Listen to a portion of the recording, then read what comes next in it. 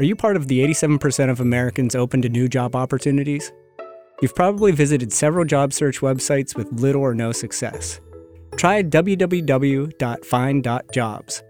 Find.jobs uses artificial intelligence to match your search with over 8 million fresh job openings. With a more accurate search, you will only be presented jobs relevant to your interests, helping you find your dream job quickly. Bring smart search to your job search at www.find.jobs. Visit find.jobs today. Never before has a designer had so much control over their highly complex creations. Affordable 3D printers and desktop CNC machines put the development of functional physical prototypes and small batch manufacturing into the homes and offices of its creators. Powerful APIs and development frameworks distribute the burden of creating and maintaining the increasingly complex applications that drive our digital products and connect them to the physical world. Some of us might think that this revolution happened overnight, but it didn't. It's a much quieter evolution that has taken place over the course of decades.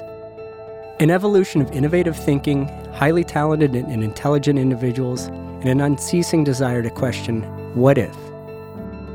What if we could live independently later into our lives? What if our machines could learn? What if we had the benefit of public transportation or a chauffeur and the flexibility of our own cars? And hell, what if I could brew just one single cup of coffee and it'd only take 30 seconds? This is your host, Jonathan Morgan. At my core, I'm a human-centered designer, and you're listening to Design Everywhere, the show that invites you to ask, what if, and challenges you to understand the why that drives your designs. From nanotechnology to artificial intelligence, from robotics to autonomous vehicles, from game design to social innovation. This program will explore a multitude of perspectives and processes in one of the most exciting and disrupting eras of design in history. Today, I'll be joined by guest Carl Fast, professor, founding member of the Information Architecture Institute, and currently the Director of Information Architecture at Normative Design in Toronto, Canada. Carl is co-authoring a book, soon to be released, called Design for Understanding. We need to develop a way of talking about design and doing design, and design especially for understanding, where we take a broader perspective. There is a belief in society that what is really shaping our world is technology. And so the important change is happening outside of us. I question that. Just to get started, well, first, thanks a lot for taking the time to talk with us today. No problem. I think what you can bring to the conversation is going to really provide some clarity and also give a point of view that I think you've been deeply working in and interested in throughout your career. You mentioned that you worked for NASA, right?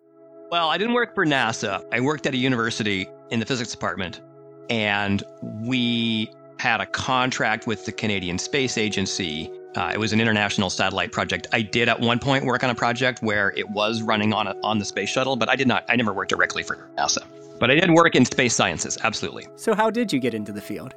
It was in the early 90s, and I had finished my undergraduate degree. I was working at a university, and I studied engineering physics. And I got a job as a research engineer in the atmospheric research group there. This would have been 1994. And so the web had just hit. And this was really interesting. We'd been internet rats for a couple of years by this point. We were really familiar with Archie and so on, and Jughead and Waze and all these early internet tools, Gopher. And then I read some stuff about information architecture, which was pretty new at the time, and specifically a book by Lou Rosenfeld and Peter Morville called Information Architecture for the World Wide Web. It was published by O'Reilly in, I think, 1998.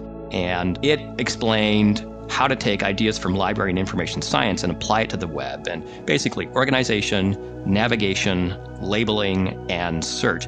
And this really crystallized everything for me at that time and pushed me into this path out of physics and out of engineering and into this idea that we have huge amounts of information in our life. At home, at work, just going to see more and more of this happening. And how do you make that information so that people can find what they're looking for? And then later I began to realize it was a lot about, one of the bigger questions was, how do you actually work with and understand and use that information, not just find it?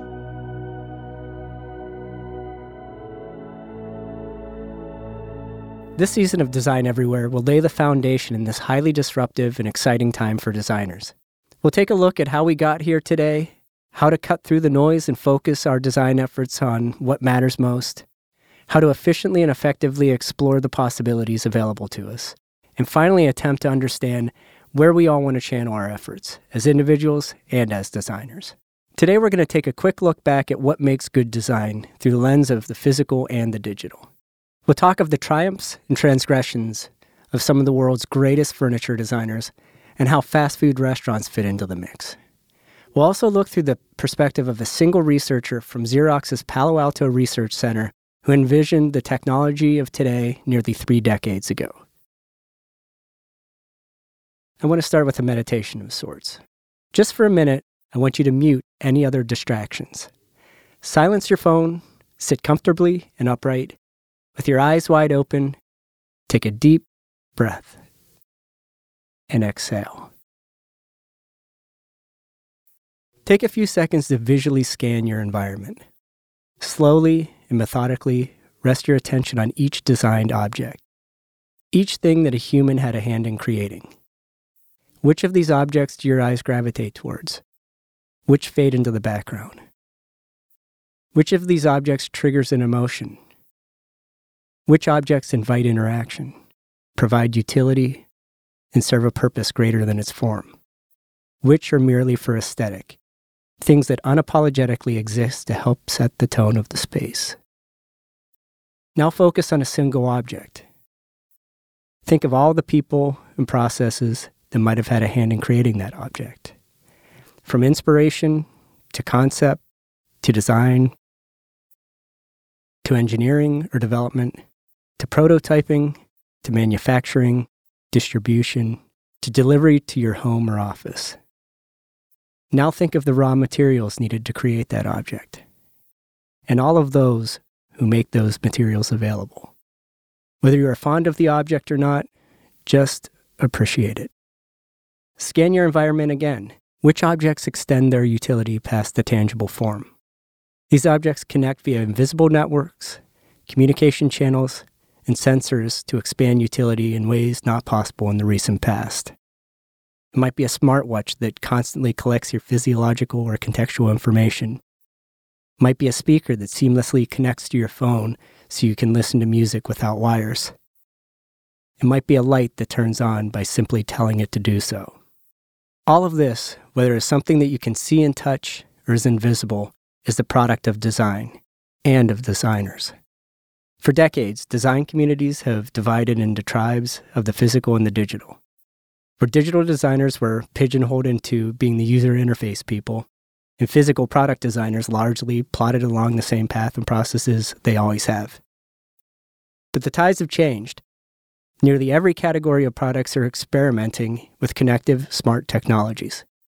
This is a revolution that requires a reframing of our perspectives as they relate to the process of design.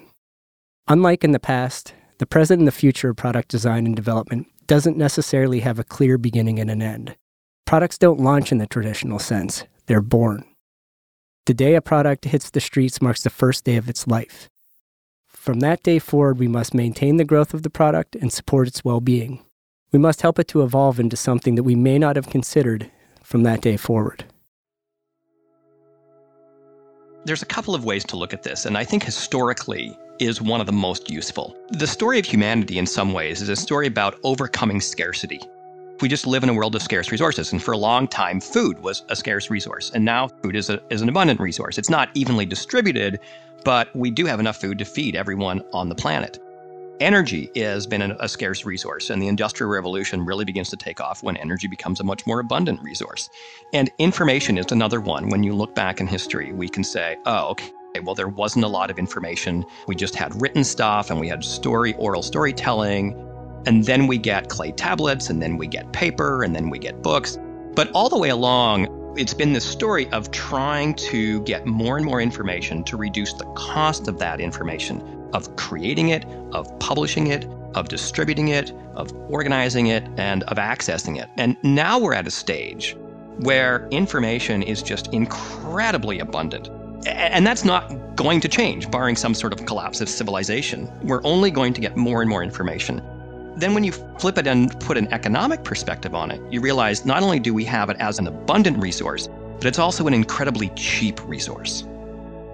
So while we're envisioning how technology might permeate even the most mundane of products, let's take a step back and think about what value it is that technology provides.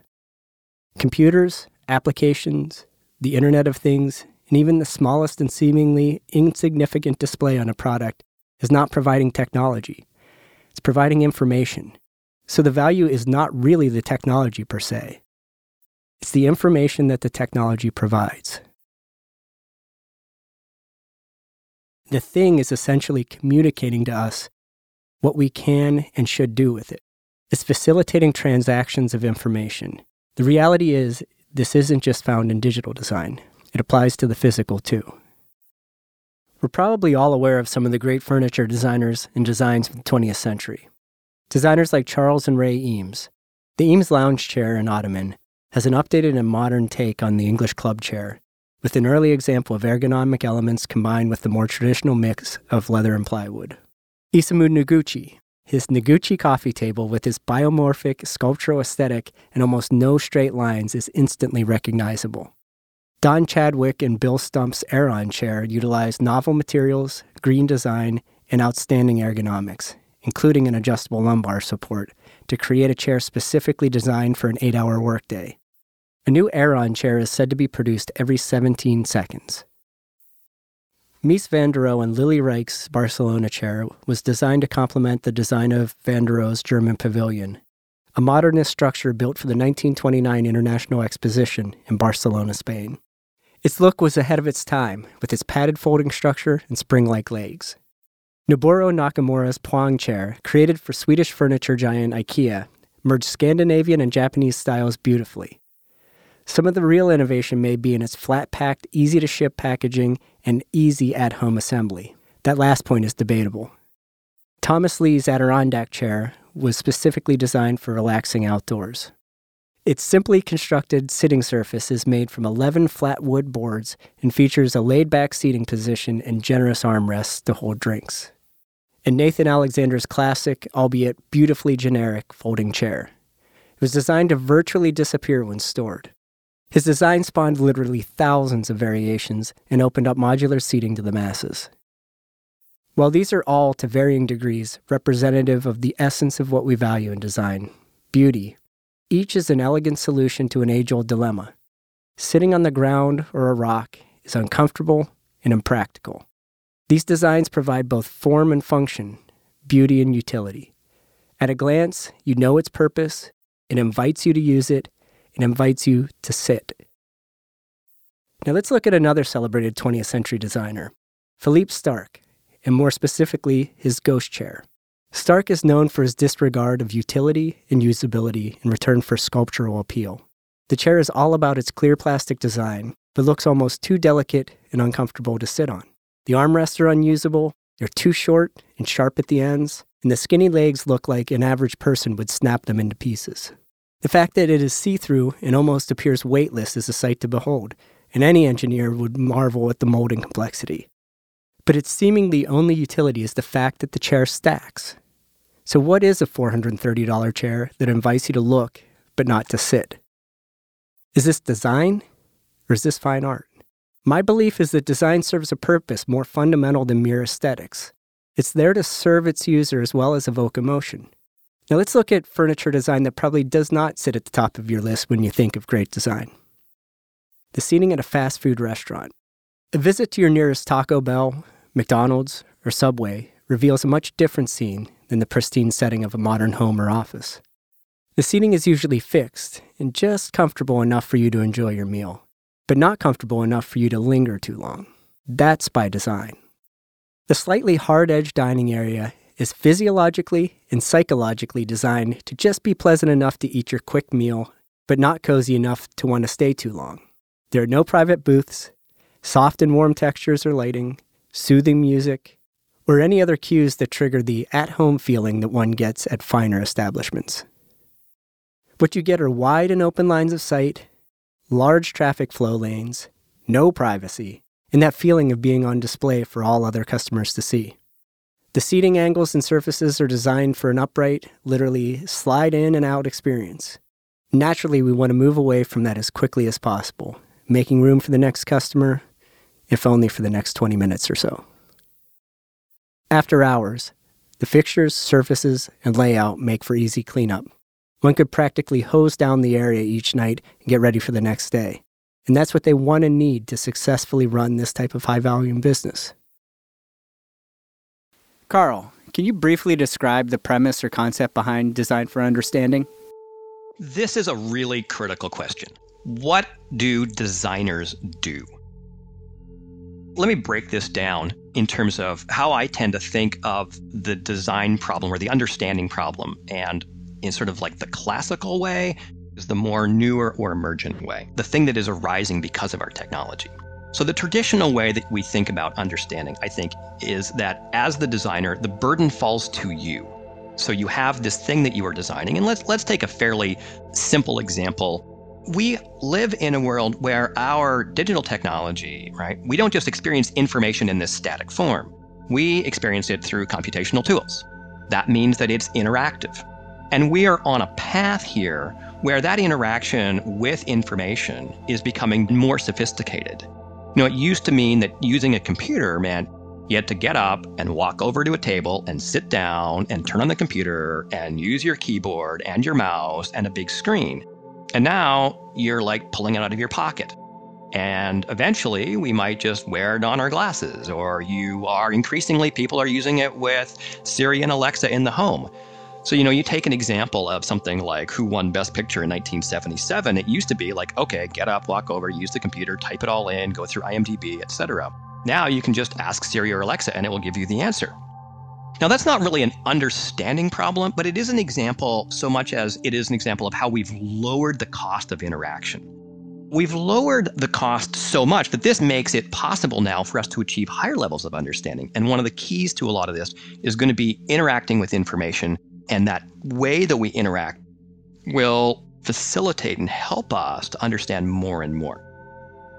I think that it's a mistake to think that designers should be doing it all, and that the role of the designer is to make understanding simple and instantaneous. The role of the designer is to bring about the kinds of understanding that are appropriate for that problem. And sometimes that means making it simple and instant. But a lot of other times, it means making it so that you can achieve the level of understanding that you really need.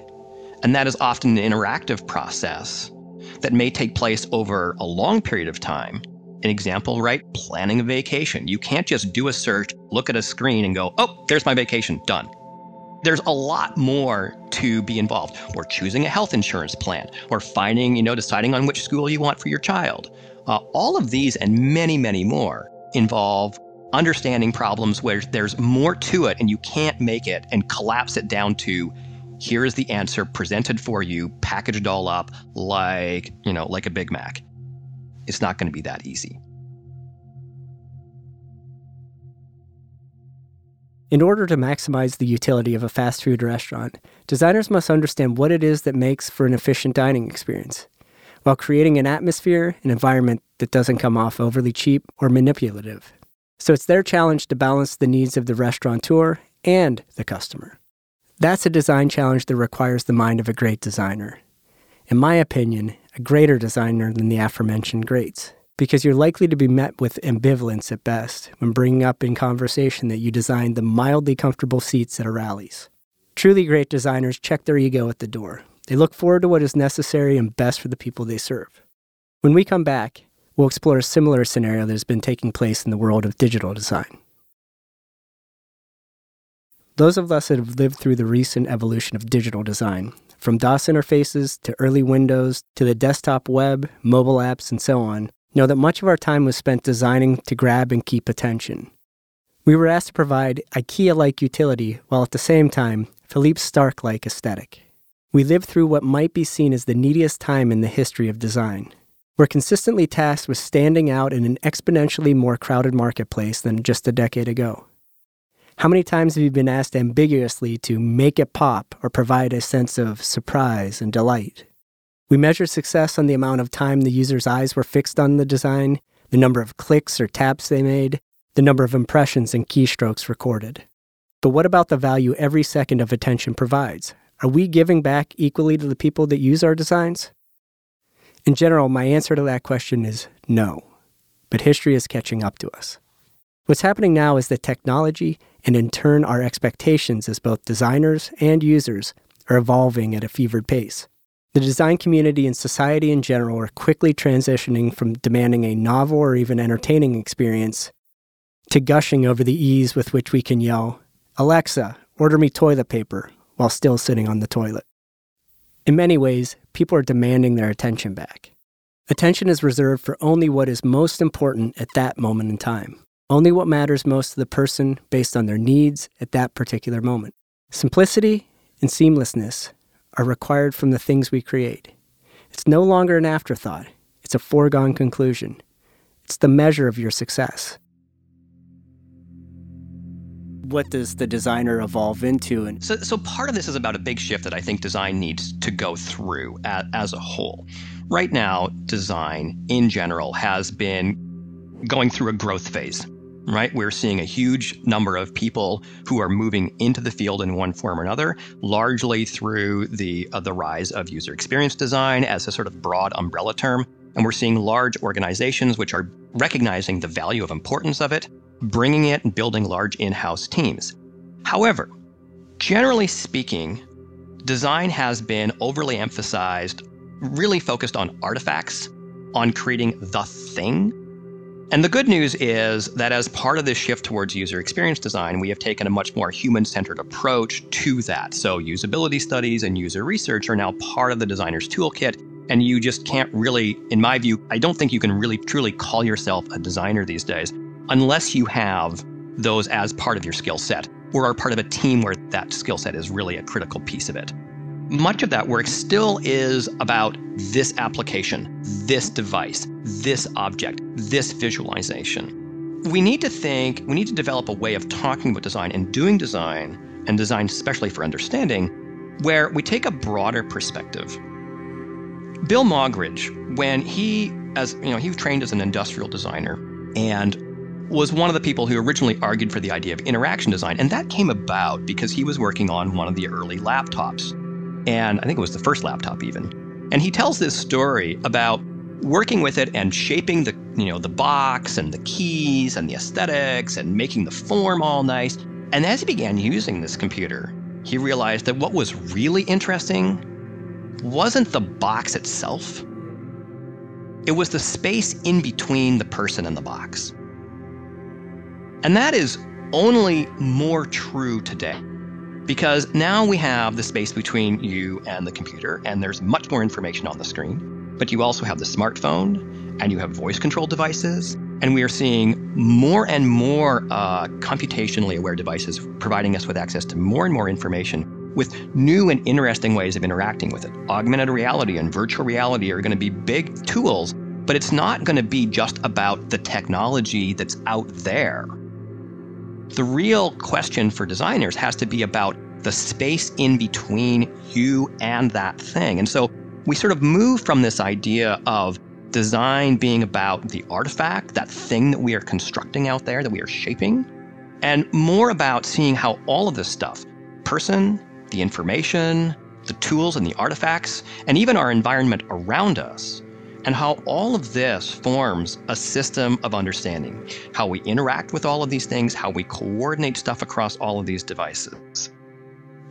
As I'm sitting in my office and we're having this conversation and I look around, I don't have a computer and a mouse, but I have a tablet and I have a phone and I've got paper and I've got pencils and I've got the desk and I've got a whiteboard and I've got sticky notes. And my work, right, involves not one of those things, but all of those things. And it doesn't involve them all simultaneously, but it does involve this artful, coordinated dance. Part of it is skill that I have developed and learned over time, but this is something that designers need to work with, and we need to understand how people use all of these things together. So in some sense, it comes less about creating the artifact and more about designing a system or creating an orchestration around all of this. And that can lead to understanding. That's where we're moving the goalpost to in the long run. This is a signal that design and the definition of the designer are evolving, that the roles of digital design and the designer do not rely solely on a single sense, sight, or gesture, tap. The modalities which we will interface with the world will continue to evolve too. I, and many others, predict that within the next decade, our interactions with smartphones and tablets will decrease exponentially. Attention will move away from our screens and back to our environments and the myriad of objects they contain. In many ways, digital design needs to take the advice of its historical product design counterparts. You don't see a chair screaming at you to sit in it. It's just there when you need it. The systems that drive our products will eventually become so smart that they will eliminate the lion's share of interactions we have with them. I can't take credit for this prediction. It was made long ago by people much smarter than me. I think a lot of my perspective on design and technology was transformed when studying the work of Mark Weiser, chief scientist at Xerox's famed Palo Alto Research Center, PARC for short. He is credited for coining the term ubiquitous computing, where our things will talk to each other more than we talk to them. He not only predicted the Internet of Things, he helped create it. When he spoke in terms of technology, I think it applies more broadly to design. He wrote in his influential 1991 paper, The Computer for the 21st Century, the most profound technologies are those that disappear. They weave themselves into the fabric of everyday life until they are indistinguishable from it. Just think about that for a second. The internet was barely a blip on the radar for the majority of the world, and he was leapfrogging it. I believe this is what designers like the Eames yearn for, to create the things that create the atmosphere, that create the feelings and emotions no one can live without. Like Weiser said, they weave themselves into the fabric of everyday life until they are indistinguishable from it. I think ultimately, that is what every great designer strives to achieve. But if the recent past tells us anything about the future, it's that the things we design will become increasingly complex. The systems that drive our creations will afford enormous power to the designer, but at the cost of thousands of hours of work, making the complex feel simple. The people using our designs will demand an increasing level of detail, personalization, and perceived simplicity when interacting with what we create. So, Carl, do you feel there is any limit to how simple we should make the use of a product? Are there times or situations where complexity is necessary? I want to add on to that.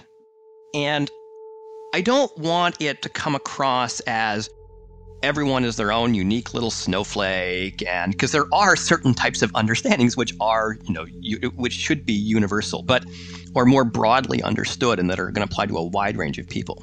But let's separate between the idea that I want to intuitively know how to use this and what are the next steps or the next possible steps and how I can accomplish those with this particular tool versus I want to understand the information that is in front of me.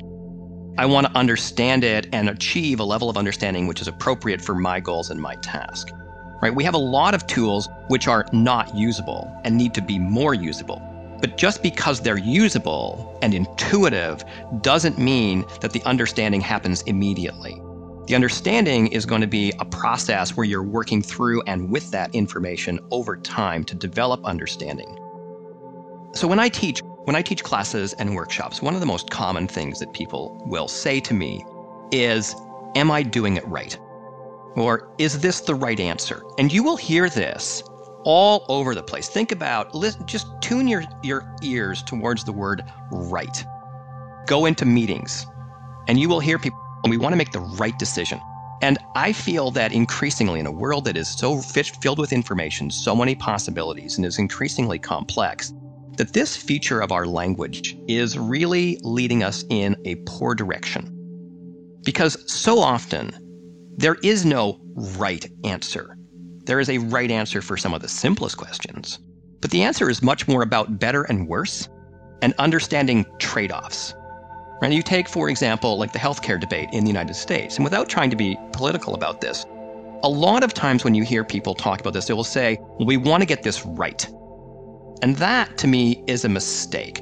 Because that assumes or implies, at the very least, that there is one right, single, best way to do healthcare in this country or anywhere.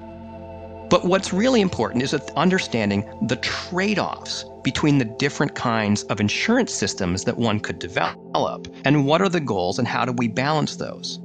So this is why design can't view understanding problems as just, or at least the most interesting ones, as a matter of saying, okay, if I, as the designer, do my job, understanding will be simple and easy and intuitive, and we'll get to the right answer, and we will give people that.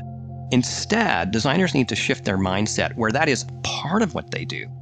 But what they're doing instead, really, is creating a system that leads people to finding better answers that are more appropriate for people based on the amount of time and energy and knowledge that they have, and that is contextually appropriate for them.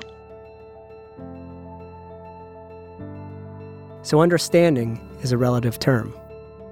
For us to design the products that are easily and instantly understood, we will first need to understand the people who will be using them. We talk a lot about designing things that are intuitive to use. Unfortunately, intuition is also relative. Something can only be intuitive as it relates to that person's unique experiences. We need to understand the people we design for to effectively create something of value. We're tasked with creating things that will provide tangible value to users in their time of need, then fade into the background until needed again. This requires us to place our egos in check, open up our ears and eyes, and understand what people need from us and our designs. What we talked about today isn't in itself new or unique. No matter what the medium, channel, or method of design is, we need to create value for our users. Without value, it's not design, it's fine art.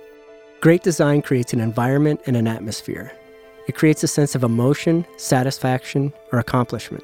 It leads us to the behaviors that will benefit us most. It's there for us in the time of need or desire. It waits for us patiently for the opportunity to serve, with aesthetic beauty and ambient simplicity. I'll leave you with Mark Weiser's words, but I'll replace one key word. The most profound designs are those that disappear. They weave themselves into the fabric of everyday life until they are indistinguishable from it. Now take a few seconds to visually scan your environment again. Slowly and methodically rest your attention on each designed object, each thing that a human had a hand in creating.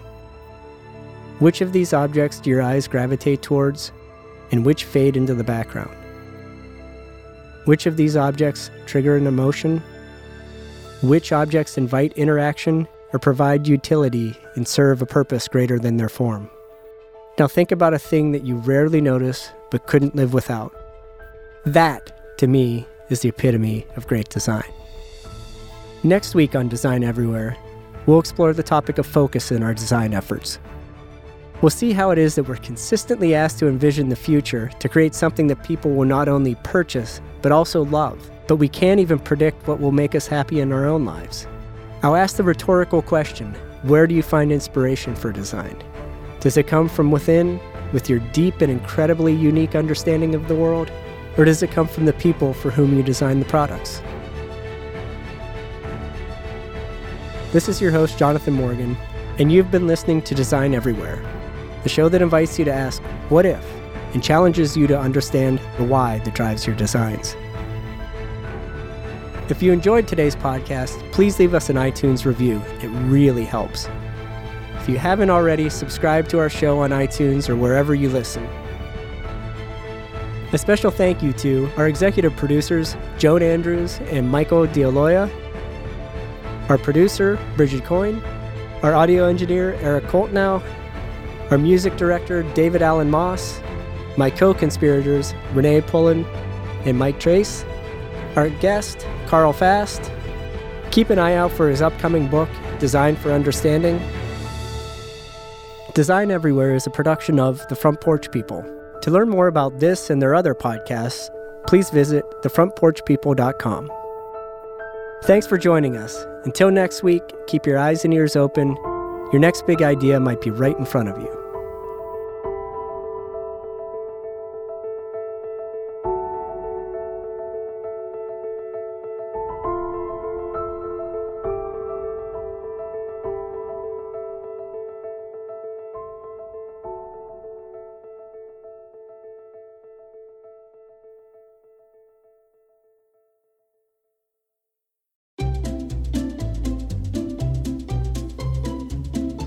Hello, and welcome to Novel Conversations, a podcast about the world's greatest stories.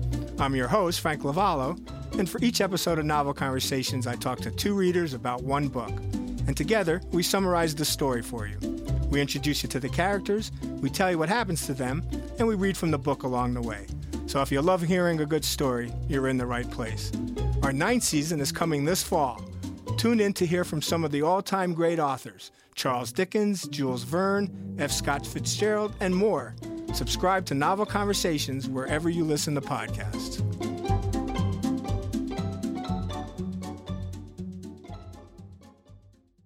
This podcast was produced with the support of the Ohio Motion Picture Tax Credit and in partnership with the Ohio Development Services Agency.